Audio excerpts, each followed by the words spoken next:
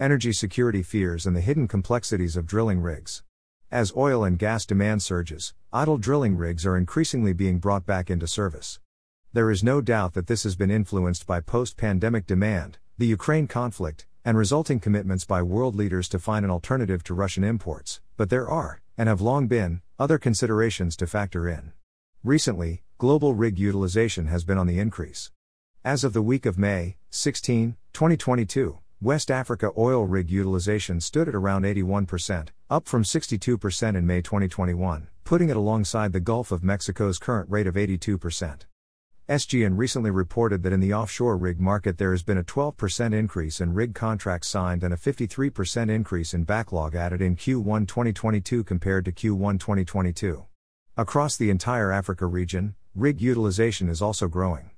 According to the latest Baker Hughes International rig count data, 6 new units were introduced, as demand picks back up again following the pandemic, and now fear over energy security in Europe adds a new factor.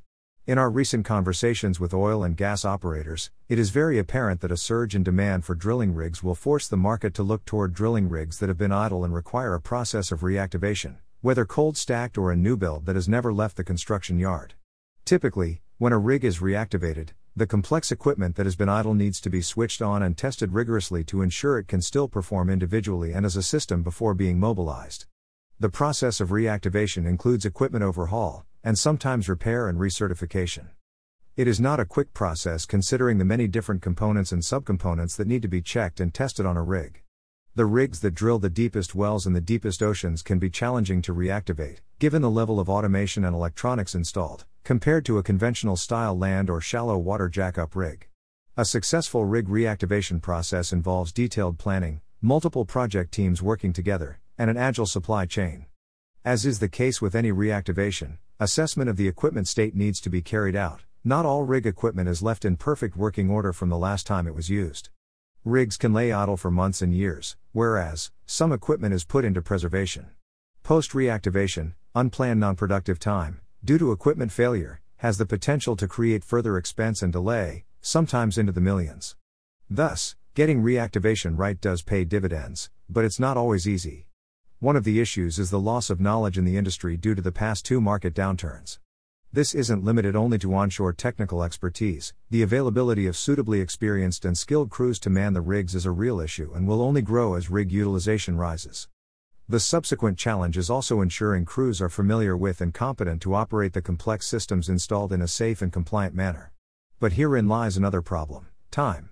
There is a building backlog of rig contracts due to pent-up demand, and now, with the fear over energy security in Europe, it wouldn't be unthinkable that rig utilization will continue to build, despite the fact that, only a short time ago, the market was scrapping rigs that still had many years left in them.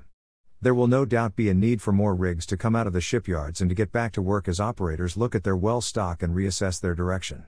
In the midst of plug and abandonment, P&A campaigns, talk of new well construction is being discussed in the boardrooms. However, the availability of rigs with the right specification will certainly cause a challenge for the market.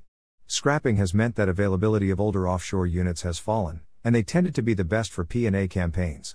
If you are an operator now and you intend to P&A wells and drill new wells, you may end up with a higher specification rig than you need or contract multiple rigs.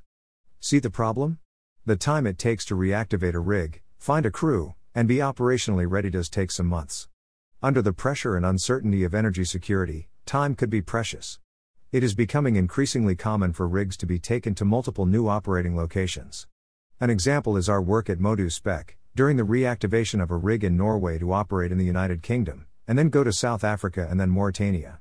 Redeploying rigs across regions can create a compliance headache, if unfamiliar with the variations in legislation or the specifics of a country's regulatory requirements.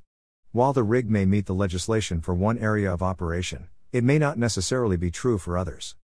There is also the question of whether the crew will be willing to go with the rig to multiple locations or seek alternative work closer to home. These complexities can be foreseen and ironed out.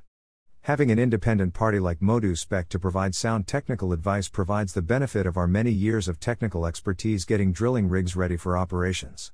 Bearing in mind time and budget pressures, engaging us can go a long way to mitigate these unscripted challenges, so that they do not lead to costly complications.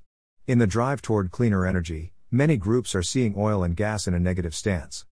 The reality is that the sector has been the lifeblood of the world's energy for such a long time that turning to alternative sources will not be an instant or smooth process. The volatility of the energy supply, especially with the current conflict in Ukraine, creates an additional layer of complexity. By understanding the reactivation challenges at play, and how to safely bring rigs back into operation, it is possible to ensure supply is not further compromised in today's ever-changing landscape. Headline photo courtesy of Kurai Shutter, Getty Images.